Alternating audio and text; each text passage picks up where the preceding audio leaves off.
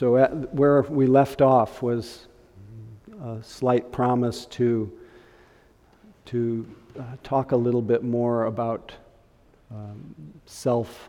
the self-identity, self-view, which is really at the heart of the Buddha's realization. You know, he sat under the Bodhi tree, as many of you know the story as well as I do, but he studied his mind and body and his sensations, his moods, thoughts and images, everything that up to that point he was very identified with.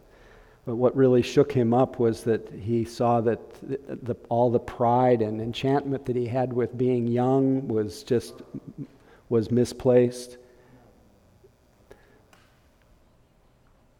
The pride that he had in health was misplaced because he knew he'd get sick, and the pride he had in life was misplaced because he knew. Then he realized he was going to die, as we all have to realize.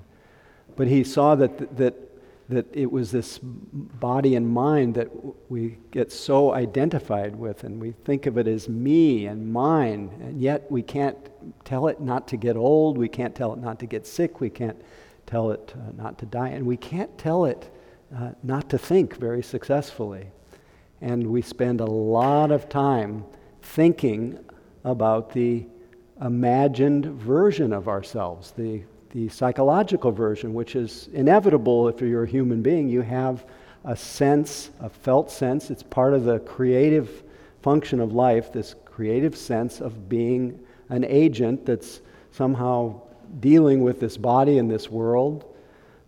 But that sense of agency is really another appearance in consciousness. It's another idea.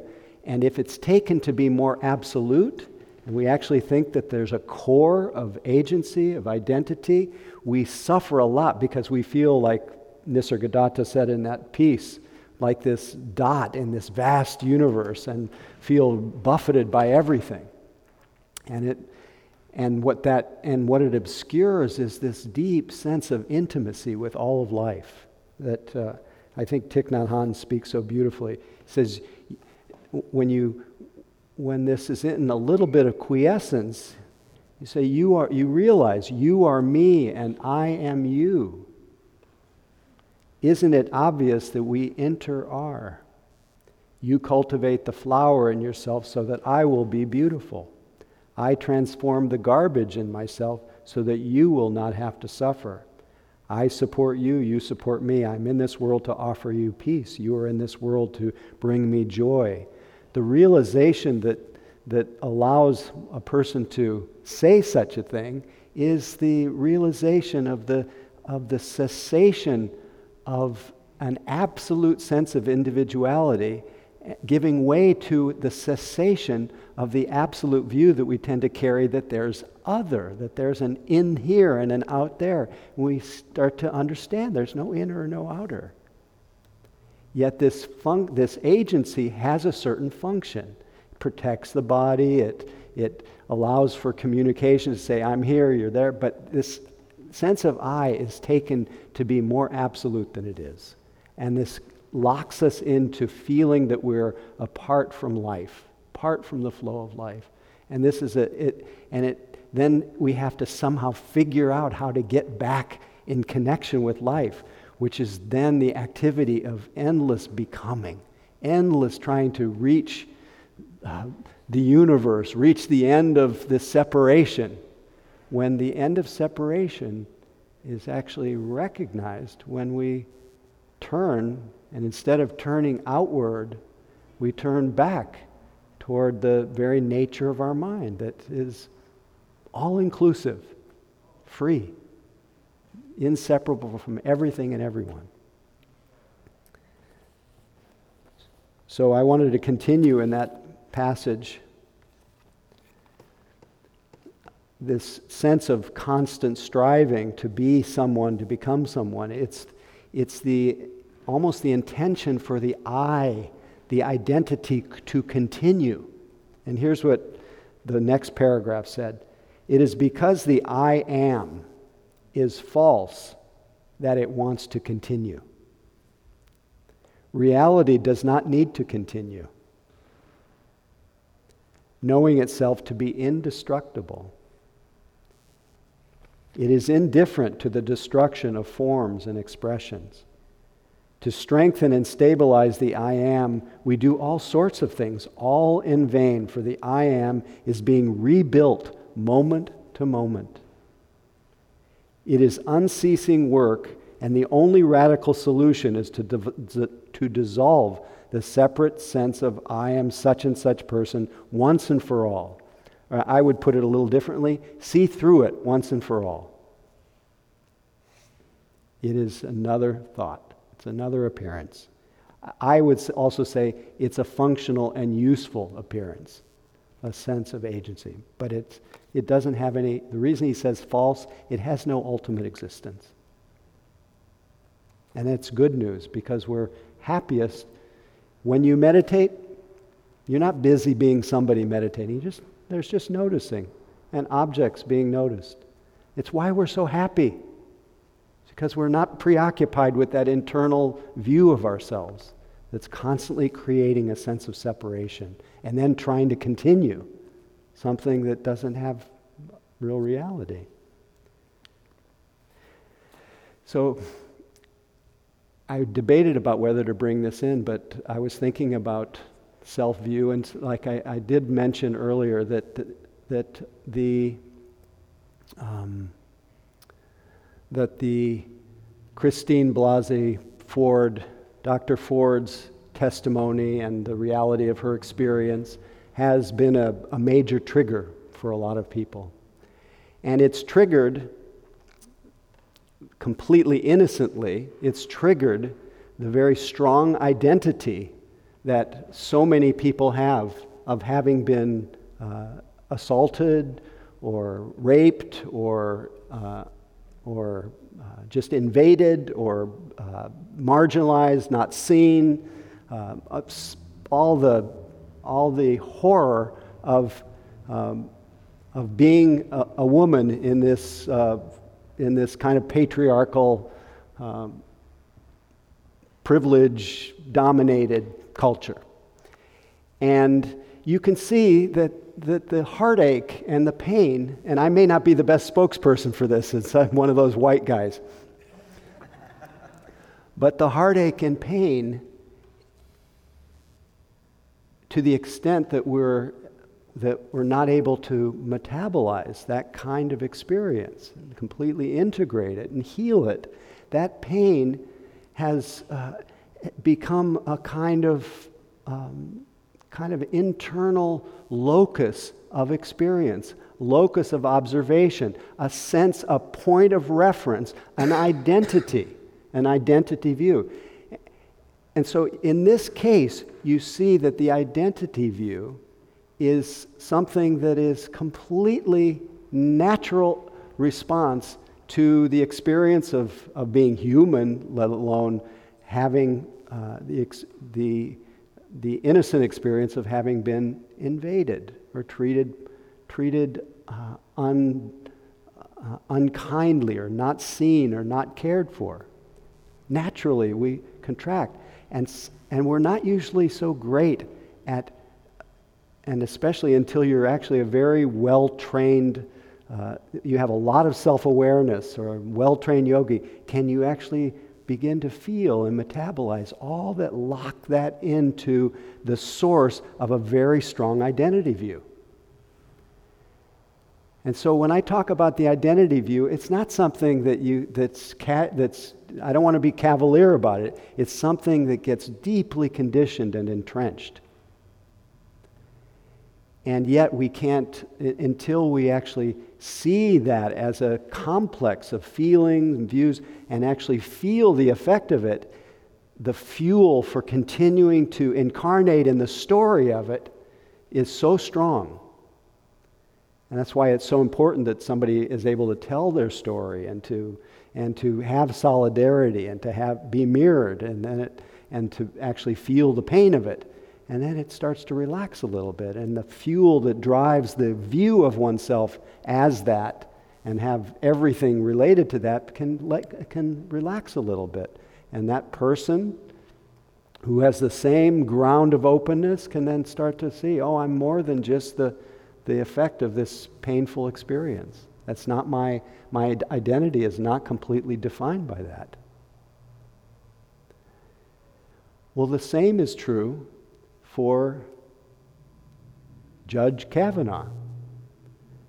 Built a huge identity around privilege, around entitlement, around education. The mana is the word for conceit, pride in education, huge identity view. Pride in wealth, there's several different, there's wealth, there's beauty, there's education, there's career, whatever it is. The shroud of the pride that it gets built around these things that are actually apparitions. They're empty. They create the illusion of superiority. That's what mana, the word in Nepali is mana. And there's three kinds of mana, or conceit. There's atimana, which is the superiority view. There's mana, which is the equality view. That's a little bit less grand, but we're always comparing, always measuring whether we're... And then there's the amana, which is the inferiority. And it's really common for people to fall into the view of self that where we're less than, unworthy, not enough, small, just like our friend who, that view that I've been in prison, so I'm just a lowly... It's a view. It's not real. It reflects some experience in life, but it's not the heart of the matter. So I don't know how many of you have seen Judge Kavanaugh as the identity view or the emperor with no clothes. Because clearly the level of reaction is the sign that whatever that identity view was not enough to hold it together. And we see the really almost the dissolution of that pride, that atimana, and the attempt to kind of reconstitute itself, and how that loop is called samsara. It's endless wandering. And so when the Buddha talked about this mana, talked about identity, he said, this is what you have to see through. And what he saw through any view of self is not accurate. And we need to wake up. It's like that story I always tell from Anthony de Mello, where he was watching Spanish television, and here's the story about this guy who named Jaime, whose father knocks on his door in the morning and says, "Jaime, wake up. It's time to go to school." And he keeps knocking, and Jaime doesn't answer, and says, "Jaime, wake up, it's time to go to school." And Jaime says, "Well, I don't want to go to school." And his father engages him in conversation. Finally says to him, "Jaime, why don't you want to go to school?"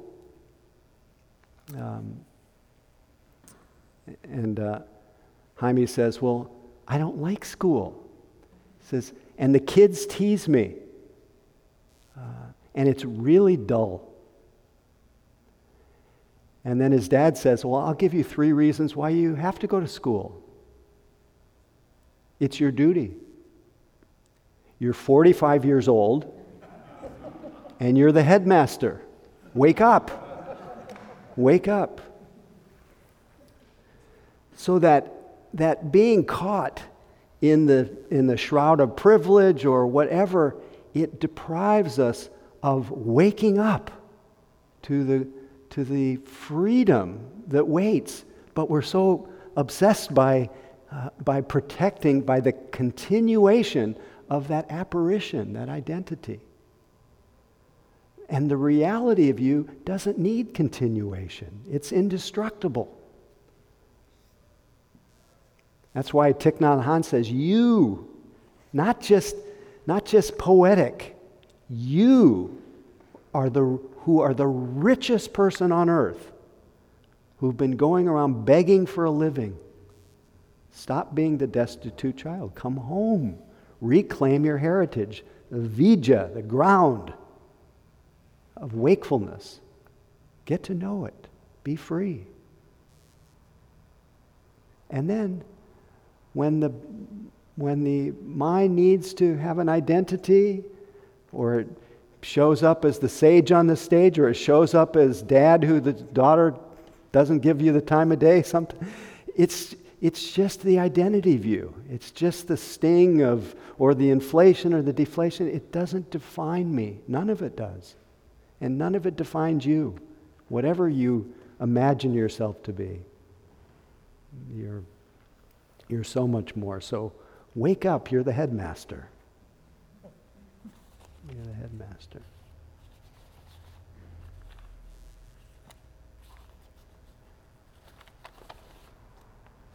So the poet Hafez says, just sit there. It seems counterintuitive when, I talk about the great riches, but he says, just sit there right now. Don't do a thing. For your separation from God or the divine or your nature, for your separation from the divine is the hardest work in this world. Let me bring you trays of food and something that you like to drink. You can use my soft words as a cushion for your head.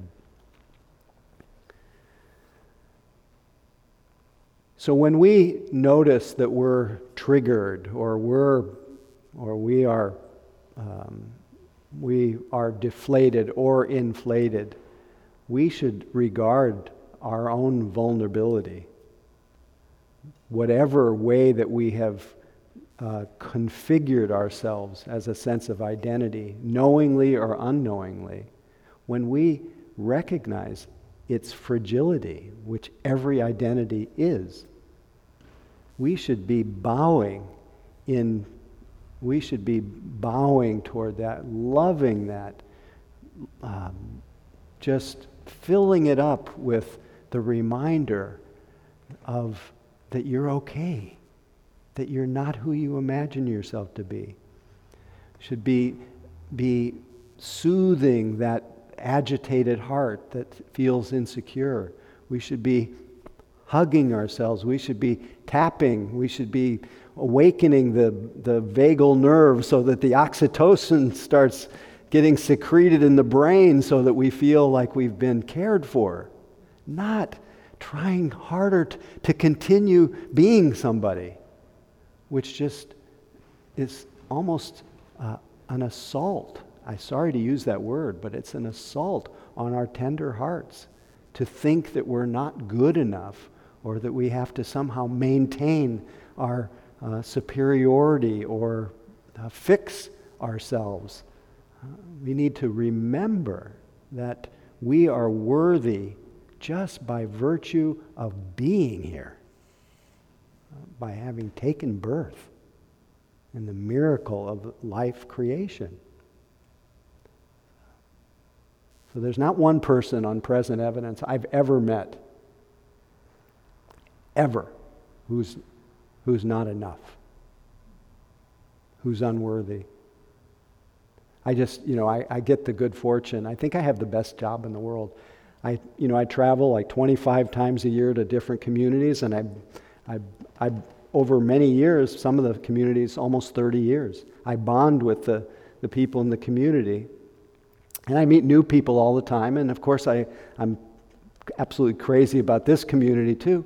But every single time I fall madly in love for people, and I'm 99% certain that what I'm seeing, because I don't always, by going once a year, I don't always hear everybody's personal story, but to this particular retreat I just taught this last weekend, I did 40 or so one-on-one meetings with people.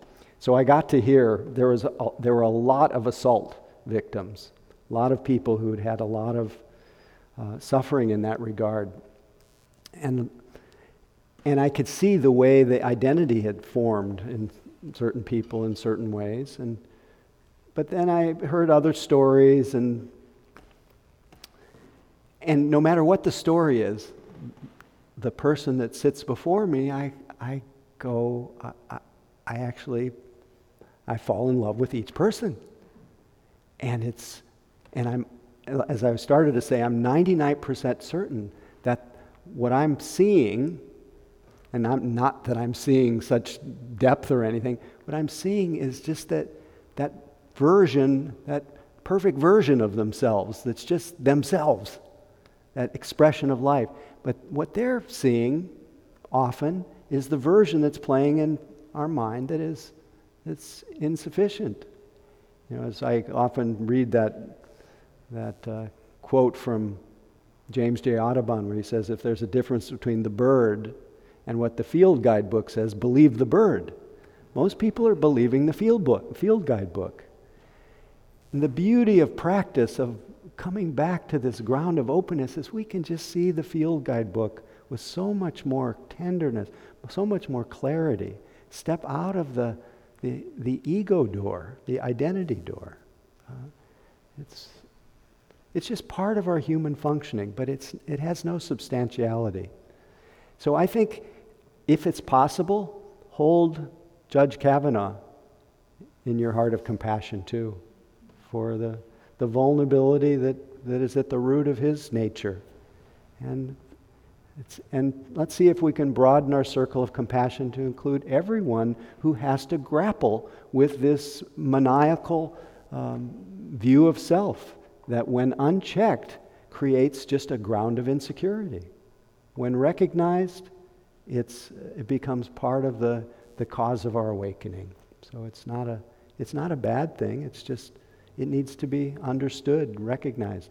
And so when we say let it go, it means let go of believing it as an absolute definition of who your nature is, who you are. And in the meantime, while you're seeing, as well as seeing through the self-illusion and the illusion of other, try to experience yourself.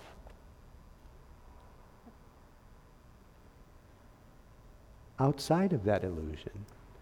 The one that notices that is not an identity. The one that is noticing sadness is not sad. The one that is noticing fury, anger, is not angry. It's a field of openness, of open-heartedness. That's our natural state. But as I often say, don't believe me. See for yourself. Look within the nature of your own mind. The Tibetans would say it's clear, open, not made of anything, shining, black, containing all experience, but not limited by it, not touched by it. Or the Buddha, and this is a controversial line from the Buddha, luminous is this mind, brightly shining. And it's visited by all the defilements, all the identity views that visit. This the ordinary person doesn't understand, so there's no cultivation of their mind. But he goes on to say, luminous is this mind, brightly shining, and it's untouched by all the defilements that visit it. This the yogi understands. Therefore, there's cultivation of the mind. So we all have this natural freedom in us, but we're mostly looking for it somewhere else. So right now, be free. Be aware. Don't be somebody being aware, just be aware. Be free. You are the richest person on earth. You've been going around begging for a living. Just come home. Reclaim your heritage.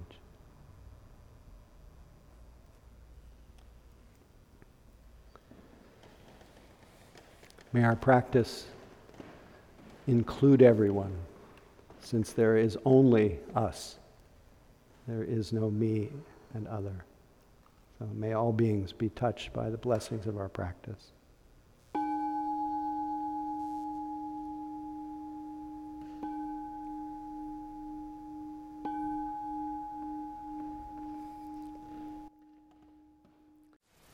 Thank you for listening. To learn how you can support the teachers and Dharma Seed, please visit dharmaseed.org/donate.